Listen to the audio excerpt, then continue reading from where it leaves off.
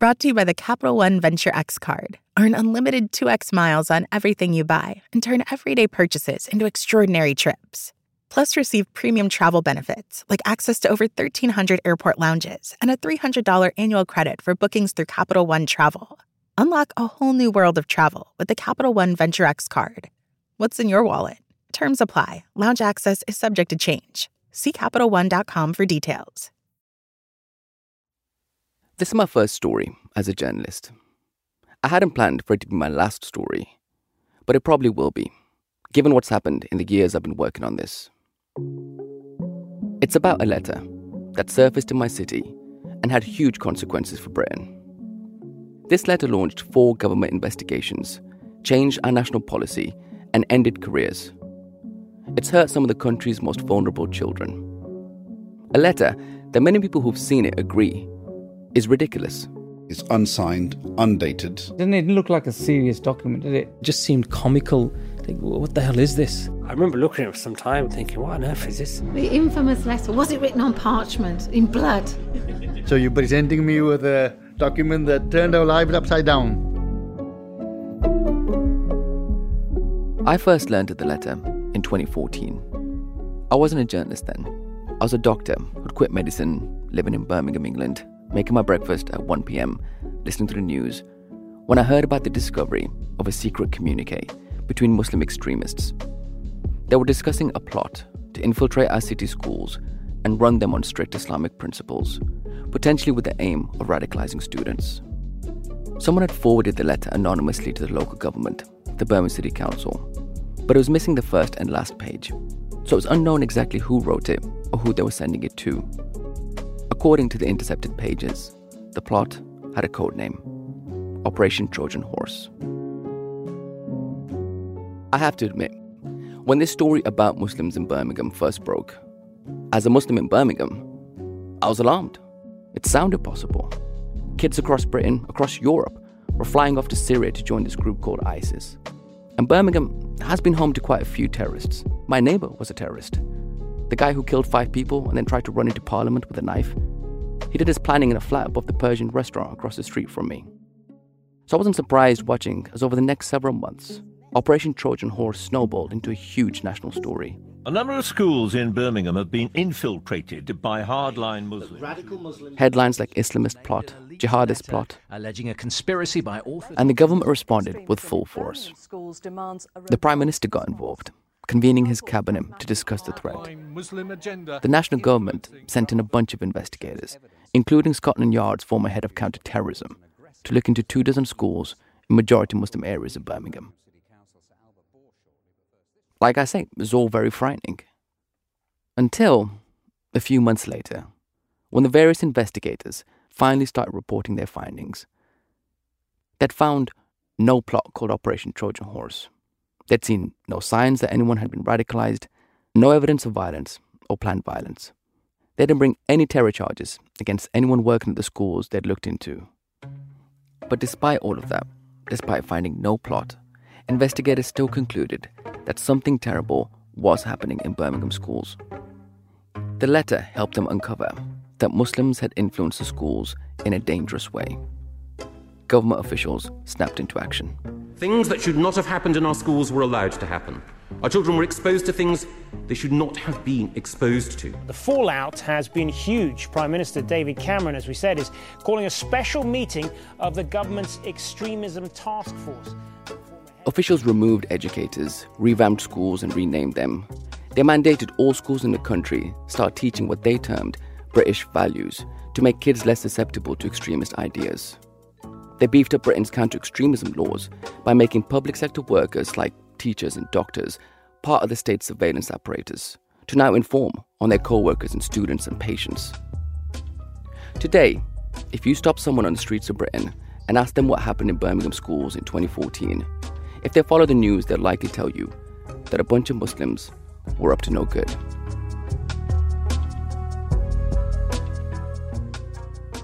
There is another version of this story, though. It's one less told and far less popular.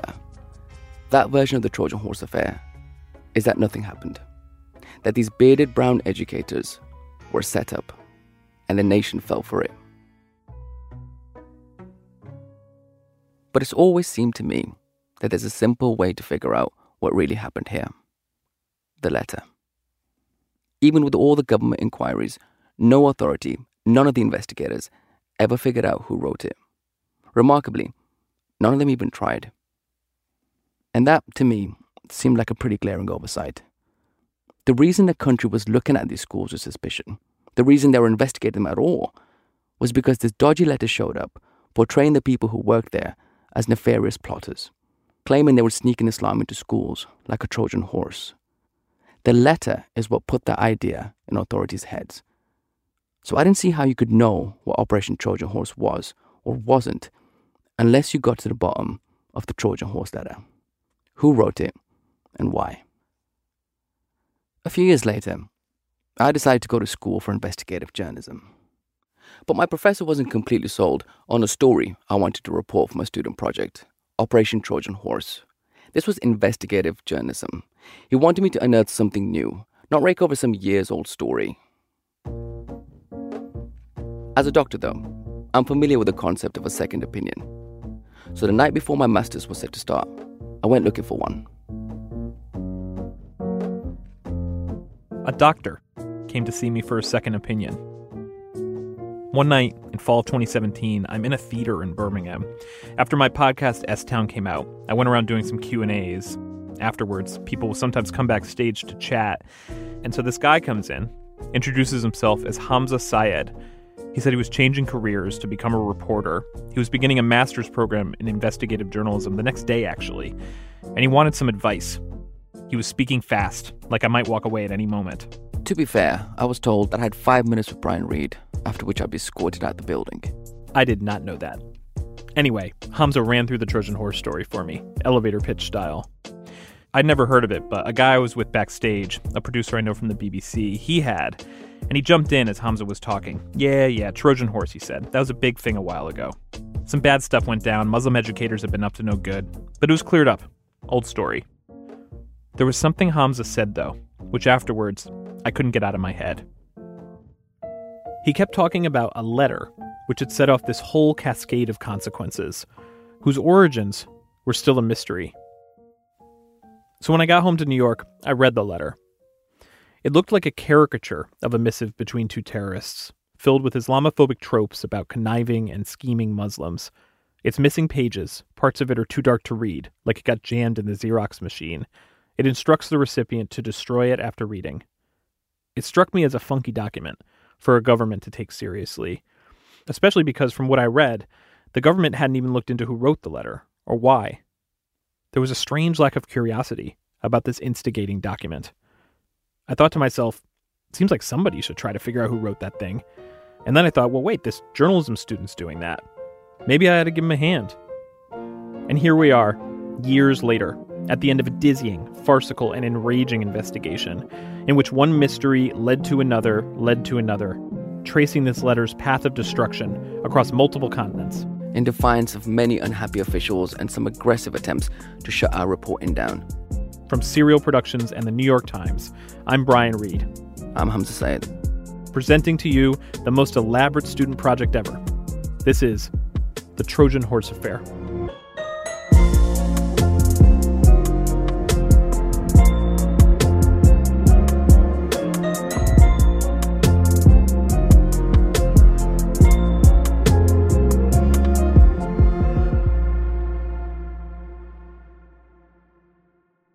I got the call from Brian while I was in class. My phone started ringing from a New York number. I asked my professor if I could take it. He said no. I asked if I could go use the toilet. He said yes. I answered, and Brian told me he wanted in on my investigation, but that I would need a producer. I said yeah, sure, or casual. I had no idea what a producer did. Soon, he started getting in touch with missions for me to complete. First one. He'd secured a recorder for me in Birmingham and said there was something I had to do. It was supposed to be a basic bread and butter assignment. Go record a meeting. Hamza had seen an event advertised called Trojan Horse, The Facts, where some of the educators who'd been accused of carrying out the plot would be speaking publicly. They insisted the Trojan Horse affair was just an Islamophobic stitch-up. The event hashtag was Trojan Hoax, and they were trying to clear their names. They'd never gotten their lives back on track after the story died down. They'd lost their jobs and been made into pariahs by the national media. But afterwards, Hamza calls me and says when he showed up at the spot, a community center at 5 p.m., the receptionist told him, "It's been cancelled. The event's been cancelled." Did they give you any... Well, wait, did they give you any other information? Like, what did they... Like... No, they just said it's been cancelled, and that was it. I said, no, this is... I spoke to the event organizer a few days ago. They said, yeah, it got cancelled today. So I felt like an idiot, to be honest, because I stand there with this big, mic stand that looks like a fishing rod. I got my box of equipment. This can't be a good omen, I thought, to mess up your first journalism assignment. But then more people started showing up, confused, like me. Until a man in one of those safety vests swings around the corner, tells us to follow him, and takes us up the street to a wedding hall where everyone was gathering instead. It's a lot of people, maybe over 100. And as I explained to Brian, while I'm setting up the microphone, I started catching all the whispers in terms of what happened. And it turned out that the original venue had received phone calls from the national newspaper, specifically this guy, Nick Timothy. He's like a reporter or a publisher, or what is he? He's a columnist, I think, for The Telegraph. And not just any old columnist. Nick Timothy used to be the chief of staff to the Prime Minister. He was essentially Theresa May's right-hand man. I spoke to the guy who ran the community centre, who told me Nick Timothy had actually emailed, not called.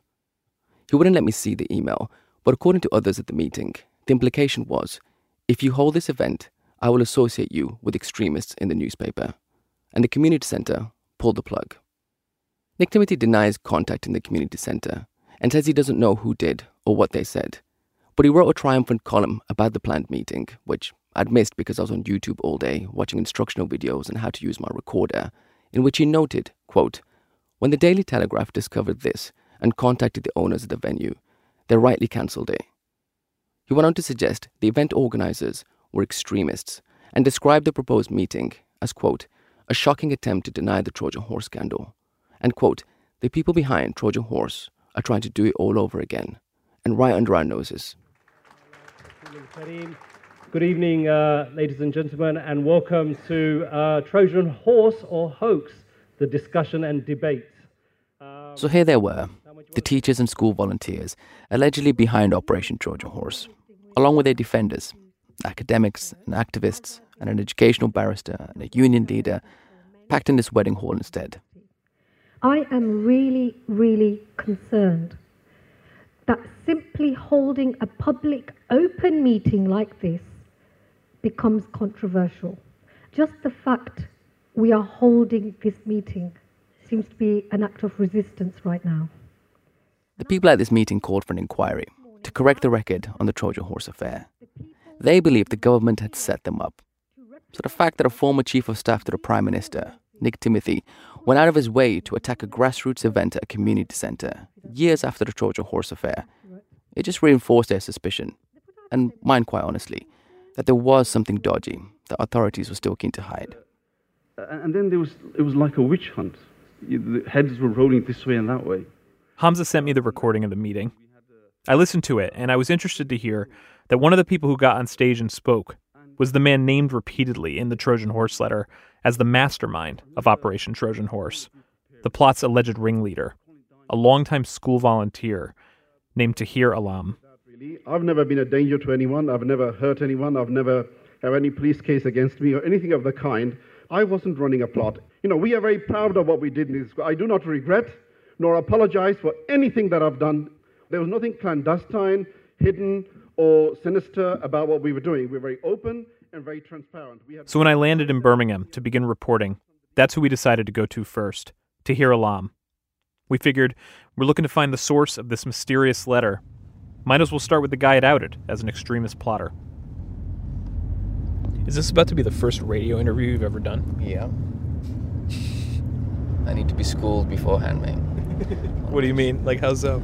Well, I mean, if this was me flying solo, I'd be like, well, whatever, I'll just do it my style, But this is, And what is your style? Do you have a style? I don't know. I feel like I'm a lot... How many of these have you done? None. But I have an idea in my head of what my style could be. I think you're a lot more sensitive than I am, put it that way. Do you know what I mean? Like I'm the more sensitive one? So, don't you think so? I don't know. I don't know you that well. I wonder what we're wearing.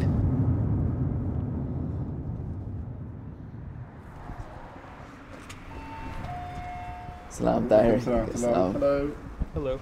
Ill-fitting button-down shirt, khakis. Welcome. Thank you. We're going to be in that room there. This really, room? So. We kick off our shoes. He shows us to a room at the front of his place. Sorry, you have to sit on slightly uncomfortable chairs there. Hamza and I squeeze behind 2 school desks meant for children. There are protractors lying around, a whiteboard with sketches of geometric shapes, a creative writing workbook titled Descriptosaurus. Tahir's converted this room from his garage into a tiny makeshift classroom, where it appears he tutors students quietly, because one result of the Trojan Horse letter is that the government has banned him from ever volunteering or working officially in schools again.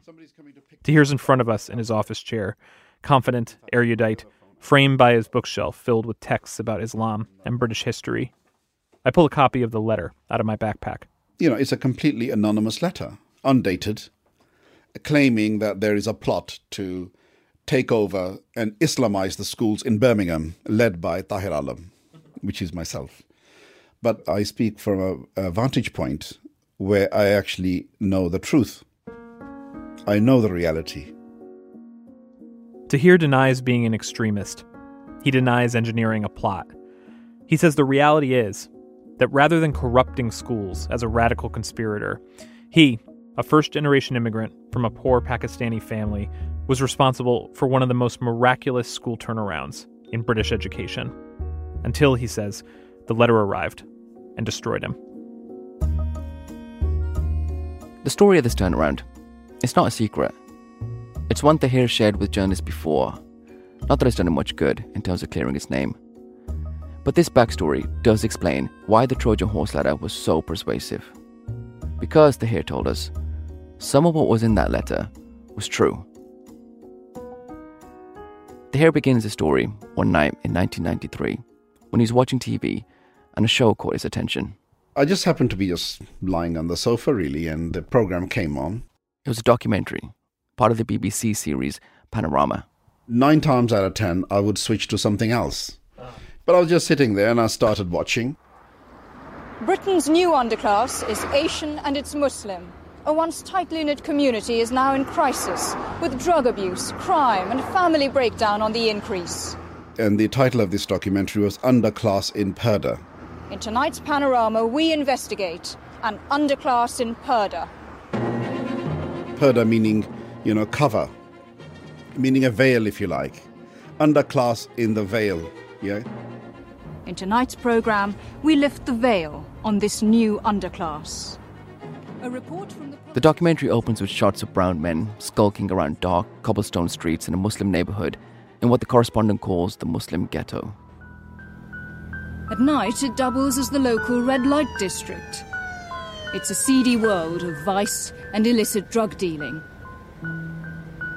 Lurking in the shadows is a new Manningham phenomenon, the Pakistani pimp. He's like a regular pimp, but in a kurta.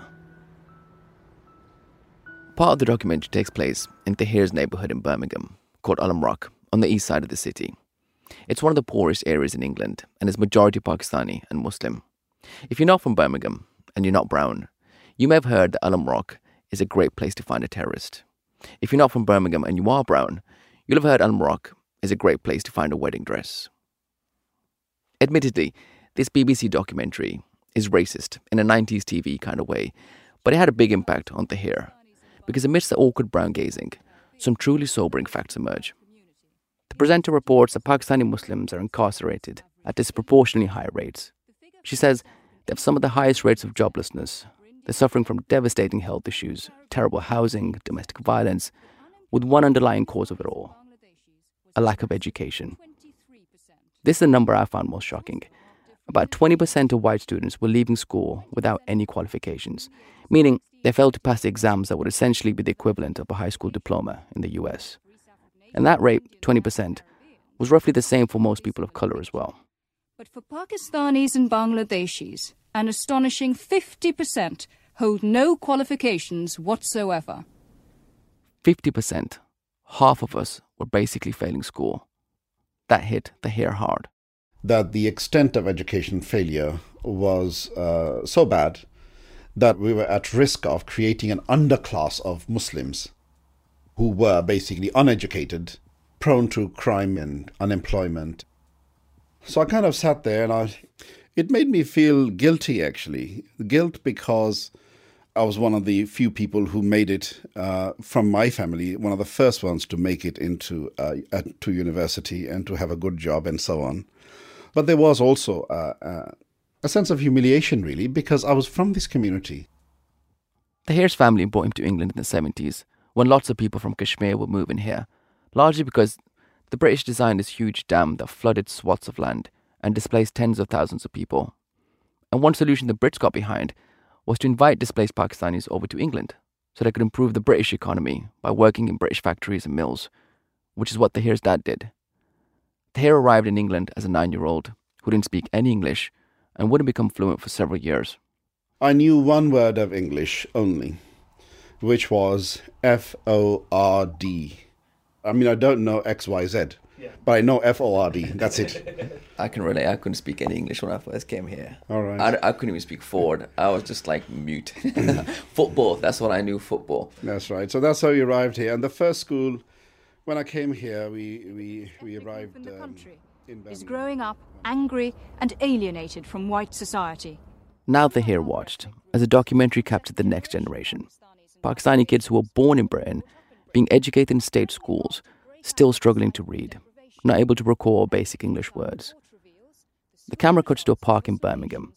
It looked at Tahir like Ward End Park, which is right across from where he went to school in Elm Rock. I recognized the park because we used to go and play there. And then I saw some children and I said, oh, that's our neighbor's children. I recognized the kids, even though it was from a distance. But I recognize who the kids are. We filmed an encounter with 2 Asian lads in a park in a Muslim quarter of Birmingham. These Asian lads, we use Asian to mean South Asian, by the way, they're skipping school. And Tahir knew which school they were skipping. It was the one he'd gone to as a kid, right next to that park, Parkview School. Another majority Muslim school with miserable academic results. It's a secondary school, ages 11 to 16. It was a school where Tahir had done well enough to make it to college and then university before getting a good job in telecommunications. The documentary made him realize how rare his success was and how little he'd done with it. So Tahir decided to do something. He started a tutoring program for kids in the neighborhood, but what he was really interested in was volunteering at his old school, Parkview, on what's known as their governing body. In England, a governing body oversees how a school is run, like a corporate board does a company. It's sort of like a school board in the US, except it's specific to one school. They can have a lot of influence. So anyway, Tahir says one afternoon, a couple of Parkview parents he didn't know knocked on his door. "We hear you're interested in becoming a governor," they said. It was like they'd read his mind. Though actually, Tahir had been talking about wanting to be a governor at a recent wedding, and these parents got wind of it. Resentment and frustration had been festering for years among parents in Elm Rock, who'd been trying to get the authorities to do something about the dismal schools. These parents at Tahir's door had joined the Parkview governing body in an attempt to make a change, but they didn't speak fluent English and hadn't gone to university. Tahir was a professional with a degree who still lived in the neighborhood. "We'd love to propose you," they told him. And with that, Tahir found himself at the next governing body meeting of Parkview School, being voted in not only as a member, but as the chair. So that's when I became a governor on the 7th of January 1997. You remember the date? Yeah, well, I was to remain there for 18 years. When Tahir started, Parkview was one of the worst secondary schools in the country. Only 4% of students were passing. 4%.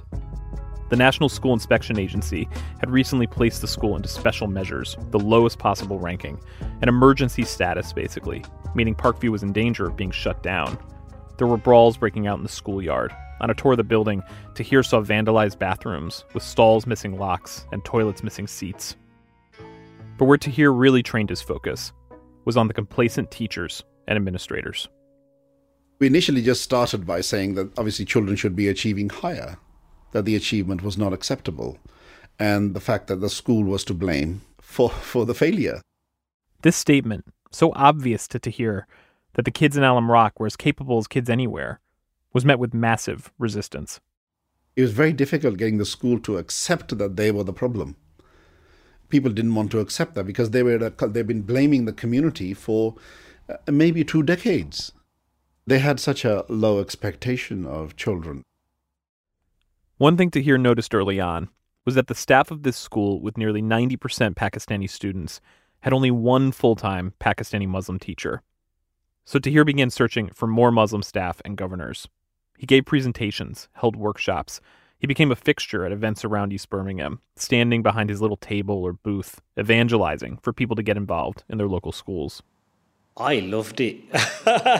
I loved it with the children because I felt as though I could make a difference. This is Maz Hussain, the first Muslim teacher Tahir hired. He taught math. I could use my language, my background, my understanding of where they come from to make a difference. I knew their families. Maz can point to a specific moment, by the way, when he decided to go into teaching. There's a panorama program. It's called an underclass in Parda. Powerful segment. Maz Hussain says from the very beginning, he encountered serious prejudices among the mostly white staff. I had a group of children come to me and they said, look, there's this one teacher in school. He always calls us Pakis. He's calling us Pakis. He's doing it in a jokey way, but we find it offensive. They're not able to tell anyone else, but they're telling me that, look, he's swearing at us. That's a slur in any context, but especially shocking for a teacher to say to Pakistani students. Maz told them, I think the best thing to do, have your parents write the score. He talked them through the procedure for doing that, in case their parents didn't know. He says eventually the school looked into the teacher's behaviour. And while you're investigating, he resigned. And he gave his final leaving speech in the staff room and goes, it should be our culture dominant in this school, not the kids. And he finished off with the words, the West is the best. Whoa. And all teachers clapped. All teachers clapped. The racism was pervasive. Razwan Faraz, a former governor and math teacher, says at one of his first governing body meetings, he was shown a list of places the students had been given work placements through a program at the school, and it was all restaurants, supermarkets, clothing stores. And there was no surgery, doctor surgery, or law firm, or anything like that. And I said, how is it that, did the children decide these? And Razwan says the vice chair told him, well, their parents want them to go and become doctors and engineers and etc. But reality is these kids will become taxi drivers, shopkeepers, so we've got to prepare them now. And for a good while I was struggling to process what he was saying. This is me, a brown person, a Muslim, and he's saying to me that they deserve to have these kind of jobs. This is this community's role in society, basically. Right. That's right. We just failed the kids. And didn't even feel bad about it. We didn't even feel guilty.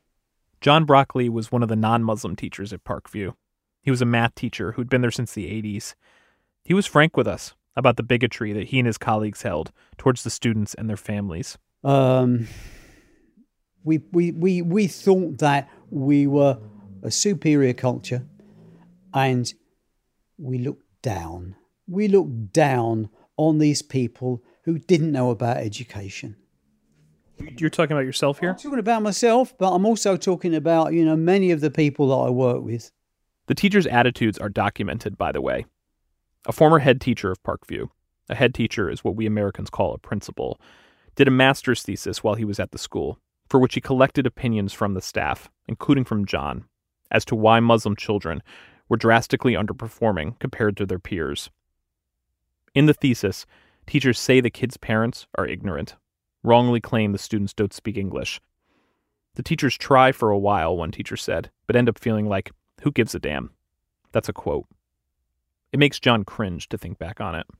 It's only when you move away from a situation like that you can realise how awful it is.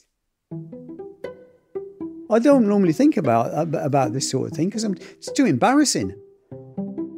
Once we created the shift in the belief of the teachers, then the job became much easier.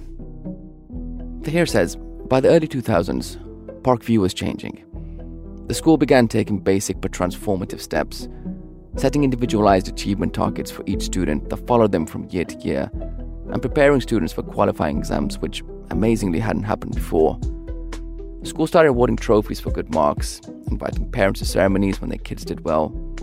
The Heron governors hired a new head teacher, a non-Muslim woman from a girls' school, who embraced Parkview's new aspirations. Test scores started to rise, students were heading to college, Parkview's reputation was turning around. But there were other changes the Hare instituted at Parkview, which later officials would view as suspect. Changes that investigators would point to as the trademarks of Operation Trojan Horse. That's coming up. Apple Card is the perfect cashback rewards credit card. You earn up to 3% daily cash on every purchase, every day. That's 3% on your favorite products at Apple, 2% on all other Apple Card with Apple Pay purchases, and 1% on anything you buy with your titanium Apple Card or virtual card number. Visit apple.co/card calculator to see how much you can earn. Apple Card issued by Goldman Sachs Bank USA, Salt Lake City branch. Subject to credit approval. Terms apply. Hey there, it's Ira Glass from This American Life. If you don't know our show, it's true stories that unfold like little movies for radio. Lots of them funny, with surprising moments and plot twists. We've been on the radio for years. And we teamed up with the New York Times to bring you new episodes of This American Life a full day and a half before you can find them anywhere else online. And the place you can do that is the New York Times audio app every Saturday morning. In the app, you also find the best of our archive, hundreds of episodes, plus This American Life shorts, which are handpicked stories when you're in the mood to hear something good, but you don't have time for a whole episode. And the New York Times audio app, can I say, is chock full of tons of other stories and podcasts curated every day for those moments that you want to listen to something and you don't know what you want to listen to. You can download it at nytimes.com/audio app and subscribe to start listening. And if you're not already a New York Times subscriber, well, this is another reason to become one. Again, that's nytimes.com/audio app.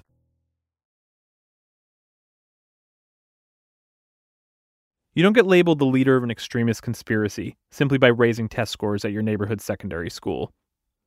The main accusation against Tahir Alam, the overarching assertion of the Trojan Horse letter, which the government supported and which has defined Tahir's reputation since then, is that he was Islamizing schools. This is not a word I'm particularly fond of, Islamize, because Islamize in relation to what? Some assumed non-Islamic baseline? Has this story been Islamized by Hamza's involvement? Yes. It's a word that isn't inherently negative, but gets used that way. Anyway, that's what the letter said Tahir was doing, Islamizing schools. And funnily enough, it's also what Tahir says he was doing. We were valuing the cultural and the faith background of the children, and we were allowing that to be expressed, if you like. We catered for children so they could perform their, daytime prayers if they wanted to. We made a prayer facility available for them in a room. Religious accommodations like this are legal in British schools, by the way, whether they're explicitly designated as a religious school or not, which Parkview wasn't. It was the equivalent of a regular public school in the U.S. And since 98% of the children happen to be of the Islamic faith background, we obviously are catering for the constituency that the school serves, in line with the regulatory requirements. Tahir ascribed to an educational philosophy that, the way he and other Parkview staff talk about it, reminds me of Afrocentric or Black excellence schools in the U.S., that students will do better academically when their schools incorporate and celebrate who they are. And there's research that backs this up. So, under Tahir's leadership, Parkview allowed students to pray if they wanted. They installed facilities for wudu, the ablutions you do before prayers. They celebrated Ramadan and altered the schedule during that month to facilitate fasting.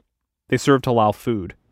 And I felt that, this was our school. I mean, we were proud to say that this is our school. We wanted our children to say that this was their school and that they were proud of it.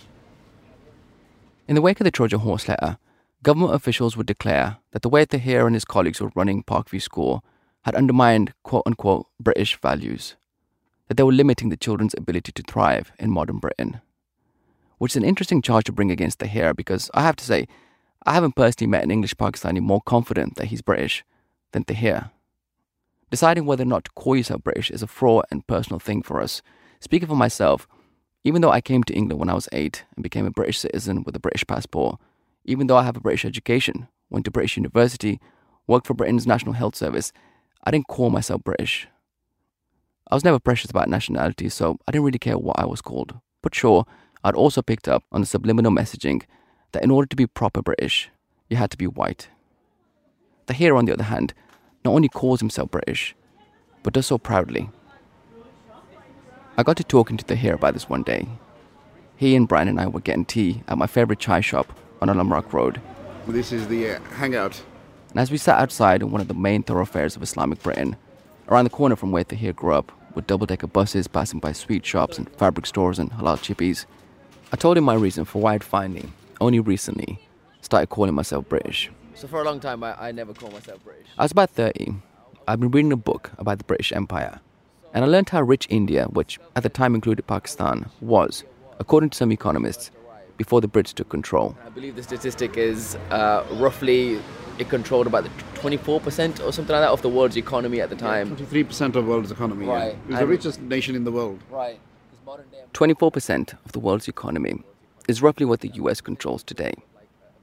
I know this is somewhat of an apples and oranges comparison because the world wasn't organized into a globalized economy back then, but it does show how rich India was in relation to other countries at the time.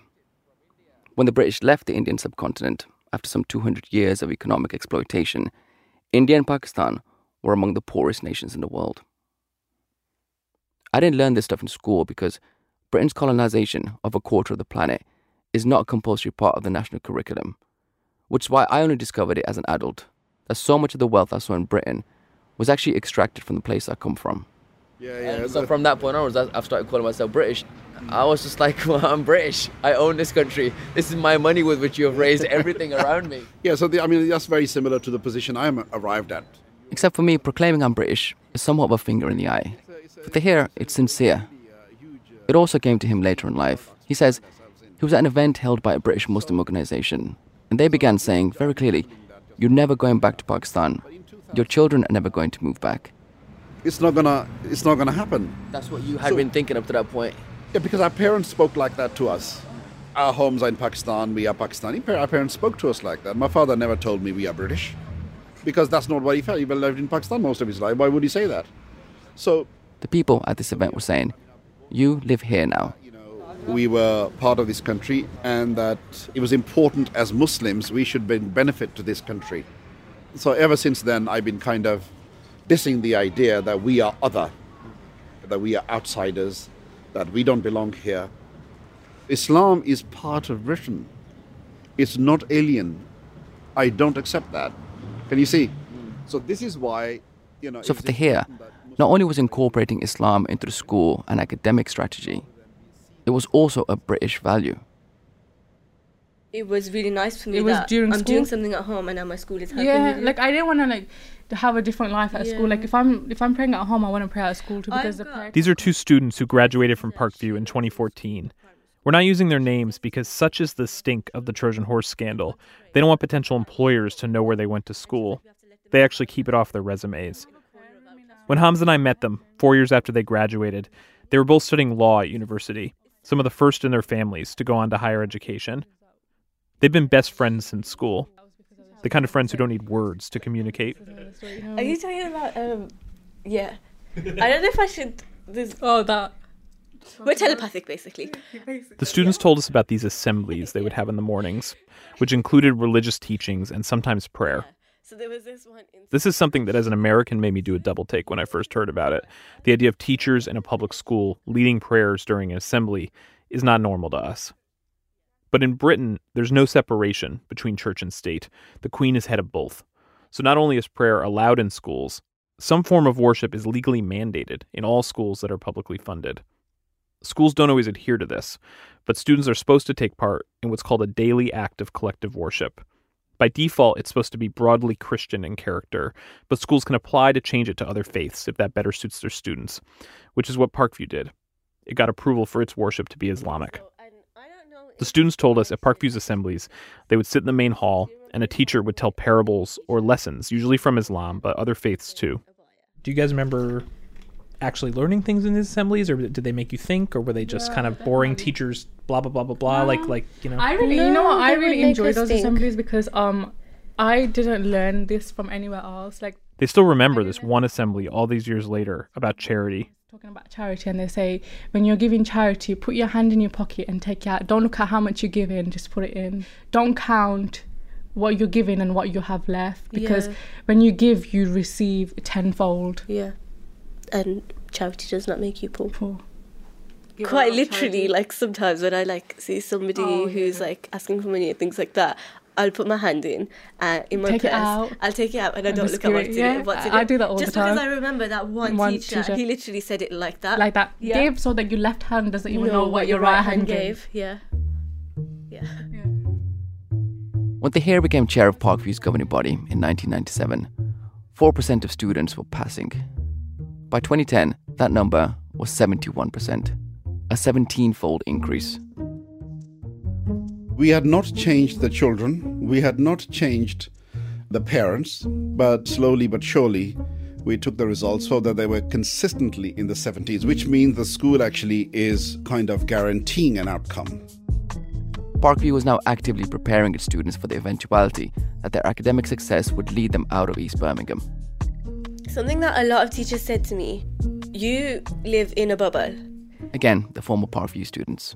And I was like, what do you mean? They were like, you live in an Asian community, you go to an Asian school, you're very safe, you don't know what it's like to branch out.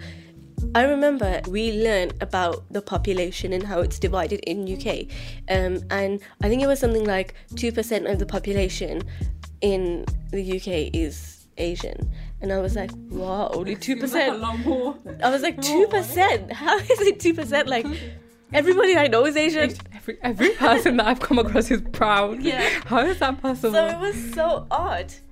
The UK is actually 2% Pakistani, 7% Asian. But point being, there was a vast majority of the population that these students and their classmates were not bumping into day to day in Alam Rock. The school organised visits to Cambridge University. They took them on camping trips. They visited the Houses of Parliament in London. Some students went on a week-long trip on a sailboat with kids from all over, including a bunch of white kids. Apparently we weren't used to mingling with people who were not Pakistani. So they were exposing us to you guys. Okay. You're looking at me. This is what they were preparing us for. No. You guys. Parents clamoured to get their kids into Parkview. The school had a waiting list. We were, given all kinds of accolades nationally in the press. We had officials coming in and out of our school, really. They're saying, what are you doing? Perhaps we can learn something. And they invited us, actually, that why don't you support other schools? Tahir became well regarded in education circles. And over the years, he expanded his reach beyond Parkview. He was certified as an inspector for Ofsted, the agency that monitors and rates schools in Britain. The Birmingham City Council hired him to train other governors throughout the city. The National Department for Education even asked Tahir and his colleagues at Parkview to take over 2 other troubled schools in East Birmingham, which they did. Tahir was invited to tea at 10 Downing Street and met Prime Minister Tony Blair. Back in Birmingham, though, some people resented him. Yeah, he had made enemies of a lot of schools in the area. He became, hated amongst a lot of people. Moz Hussain, who became Parkview's acting head teacher around this time, was a full supporter of Tahir's. But still, he and other former colleagues told us they wished Tahir was a bit more circumspect in the way he went around to other schools, advocating for reform. He was self-assured, blunt, and particularly unsparing when laying out for head teachers and other school leaders the way their schools were failing Muslim students. To tell other schools, look, Parkview, you can do it, Parkview, you can do it, Parkview, you can do it. Same family, same children that you got, they can do it. That's not an excuse. We used to tell Tahir off for this a lot. Stop using us as a beating stick because it's isolating us amongst other schools. He was actually pointing the finger and saying directly to head teachers, you're not doing a good enough job here for these kids. Jackie Hughes used to be in charge of school improvement for the Birmingham City Council. And she says she can name head teachers that she knows Tahir made enemies with. Many of them were used to having the final word on academics. And then here was Tahir, this volunteer with no professional teaching experience, waltzing in and criticising their work. I mean, actually, people come to me and say, I can't understand why you give Tahir the time of day. He's a terrible man. He said to me, blah, blah, blah, blah, and they would go sounding off. Colleagues and friends warned Tahir, you might want to consider softening your approach. But Tahir wasn't having it. You have to fight for justice. Justice is not going to be handed to you on the plate. You have to make space for yourself. So the fact that some people may not be okay with that is irrelevant to me. You know, that's their problem. In 2012, Parkview received the ultimate validation in what was probably its proudest moment in Tahir's nearly 18 years there. Ofsted arrived for an inspection and deemed the school outstanding, the highest rating possible. Among the many things the inspectors praised at Parkview were the, quote, wide range of opportunities for spiritual development, including voluntary Friday prayers. In his time as chair of governors, Tahir had taken Parkview from the lowest ranking, the verge of closure, to the very top. The person in charge of Ofsted, the chief inspector, said, quote, every school in the country should be like this.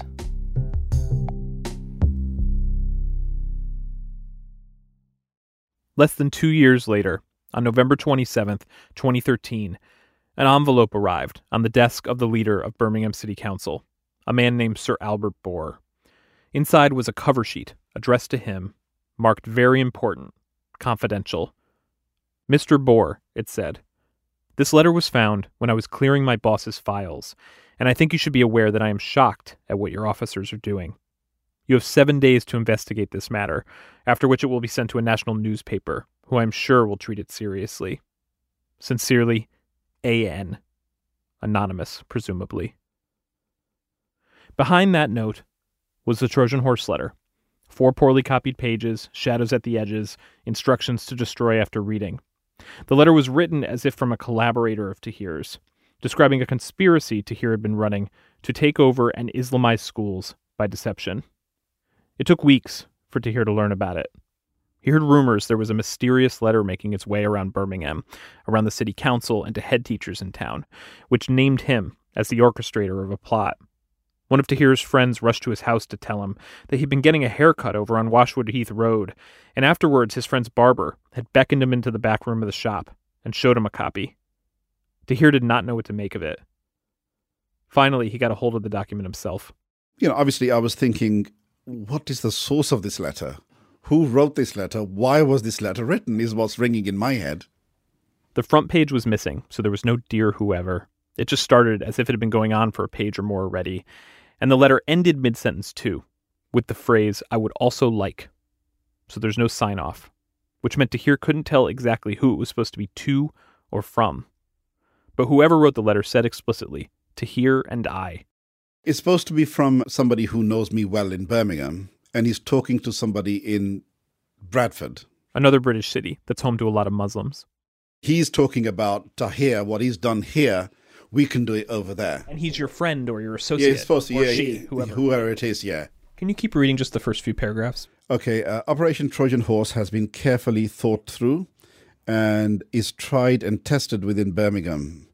Tahir and I will be happy to support your efforts in Bradford. This is a long-term plan and one which we are sure will lead to great success in taking over a number of schools and ensuring that they are run on the strict Islamic principles. In Birmingham, the benefits... The main tactic of Operation Trojan Horse is to target head teachers at the schools you want to take control of, to make their lives so miserable that they'll resign or else be fired.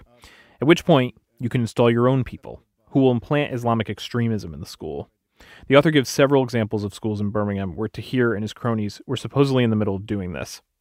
We have caused a great amount of organized disruption in Birmingham, the letter says, and are on the way to getting rid of more head teachers and taking over their schools. While sometimes the practices we use may not seem the correct way to do things, you must remember that this is a jihad, and as such, using all means possible to win the war is acceptable. What was your feeling or your attitude? Were you laughing at it? Were you actually kind of taking it seriously and frightened? The claims, I wasn't laughing actually because I knew the serious nature of the allegations that were being made. But as far as the claims themselves were concerned, they were laughable. So I knew that there was something not right about what was going on here. Tahir contacted the Birmingham City Council, where the letter was first sent. He'd done training for them for years. And I said, look, I work for you, and this letter apparently is going around, claiming certain things, and I'm surprised that you haven't spoken to me to at least to get my view on the matter. At least ask me to explain, or if I know anything, or whatever, or something. And the gentleman there, actually, from the city council, he said, Mr. Alam, to be very honest with you, we don't think anything of the letter. We think it's a completely bogus hoax letter. And we don't believe there is any truth in it. And therefore, we didn't take any action. We didn't do anything with it. Did you feel reassured by that? Or how did you... Not really, no, because then the letter began to be printed in the national media as well. Someone leaked the letter to the Sunday Times of London, and from there it became a frenzy. One story turned to two, turned to dozens, in the Daily Mail, the Telegraph, the Spectator, Sky TV, many of them giving credence to the letter, saying that extremists like Tahir had allegedly been infiltrating UK schools for years. Reporters camped outside Parkview. They stalked Tahir down the street. We tried to put these allegations to the Academy's chair of governors, but Tahir Alam turned up at his house. Hello? Hello, Mr. Alam? Mr. Alam? Hello? The government kicked into gear too. Investigators swarmed Parkview. Ofsted, the school inspectorate, arrived for 2 surprise inspections. And then we had the Education Funding Agency investigation, which was about 10 days, I think. They were in there for 10 days.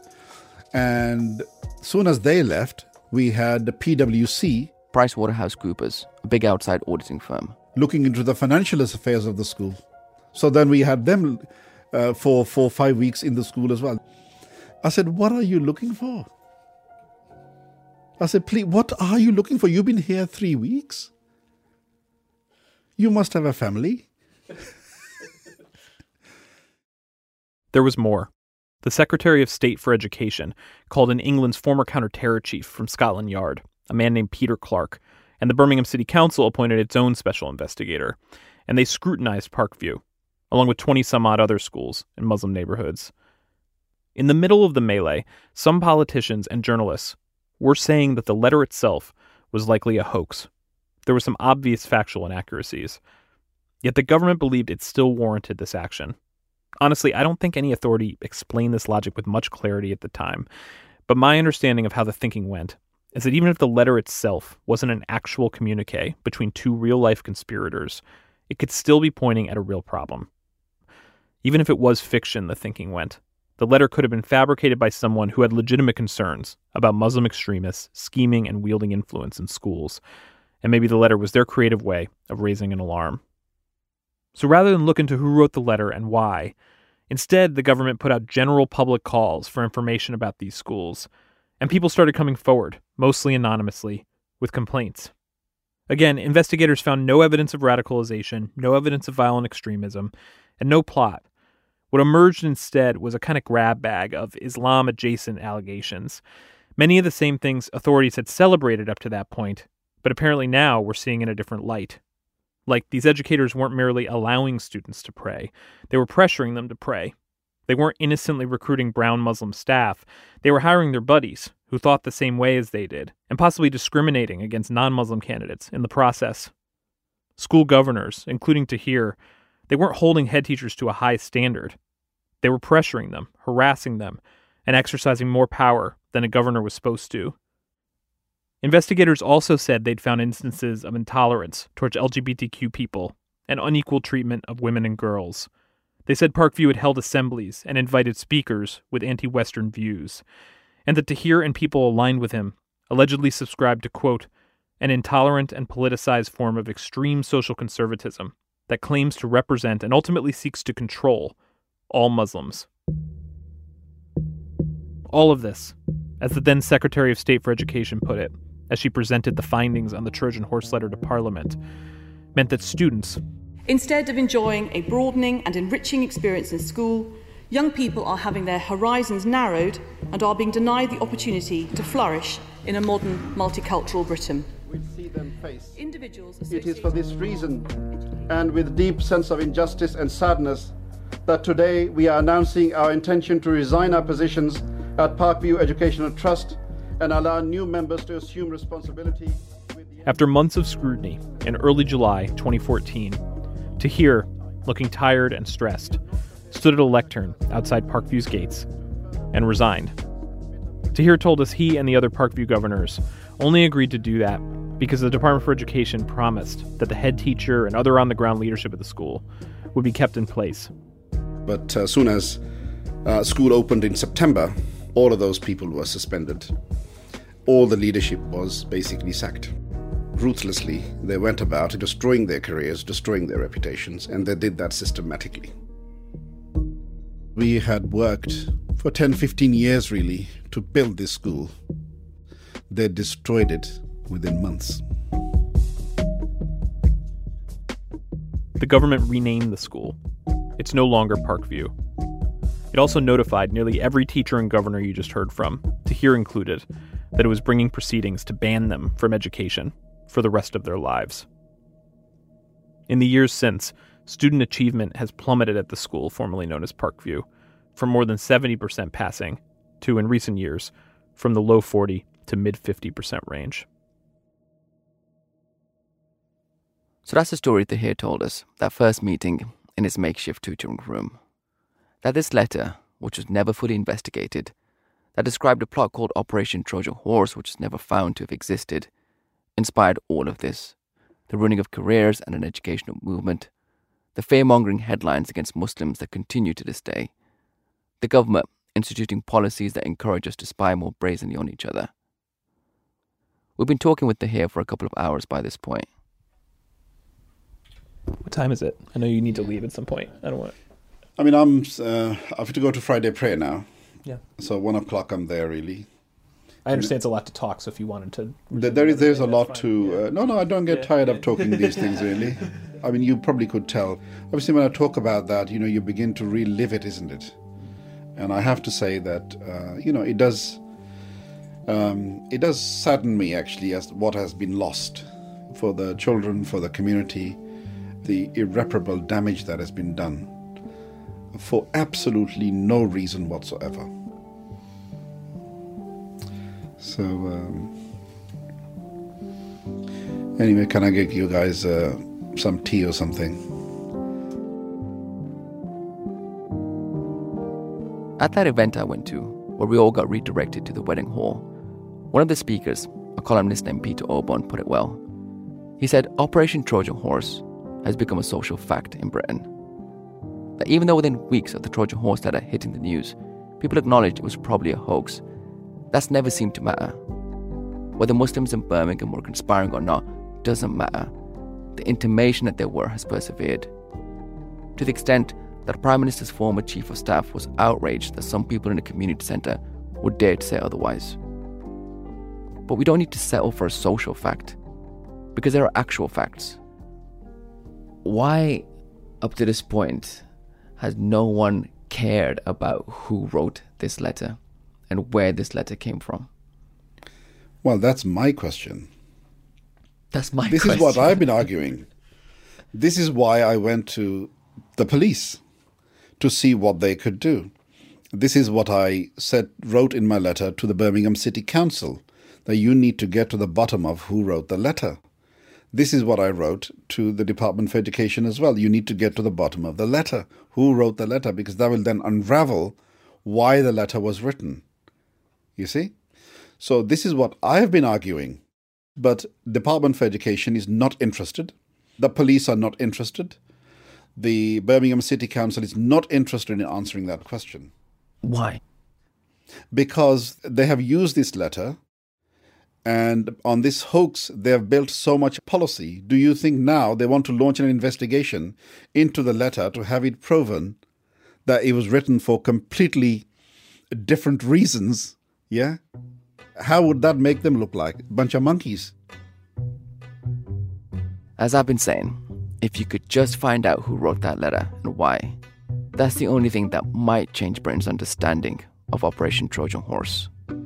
But whoever wrote the letter, they knew, they knew me, I think. And I like to think that I know them too. Does that mean you think I have a strong hunch as to who wrote the letter. I strongly believe that I know who wrote the letter. And I strongly believe that I know the why the letter was written as well. So you think you know the who and the motive? Yes. That's next on the Trojan Horse affair. The case of the 4 resignations.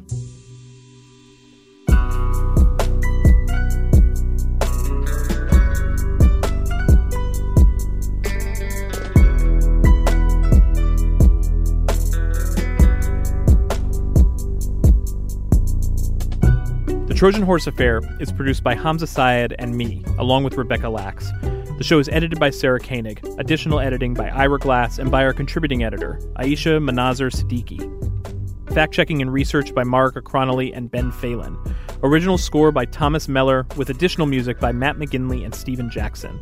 Sound design, mixing, and music supervision by Stephen Jackson and Phil Domahufsky at the Audio Non-Visual Company. Julie Snyder is our executive editor. Neil Drumming is managing editor. Supervising producer is Nde Chubu. Executive assistant is Alberto De Leon. Sam Dolnick is an assistant managing editor of the New York Times. Audio is provided by NBC Getty Images. Special thanks to my journalism professor, my Yoda, Richard Danbury, Kimberly Henderson, the Barclay Agency, Kenneth Pomeranz, Greg Clark, and John Holmwood, who along with Teresa O'Toole authored an in-depth book which was very helpful to us called Countering Extremism in British Schools, The Truth About the Birmingham Trojan Horse Affair. The Trojan Horse Affair is made by Serial Productions and the New York Times. Across America, BP supports more than 275,000 jobs to keep energy flowing. Jobs like expanding capacity for sustainable aviation fuel and biodiesel in Washington state, and bringing massive new infrastructure online in the Gulf of Mexico. It's and, not or. See what doing both means for energy nationwide at bp.com/investing in America.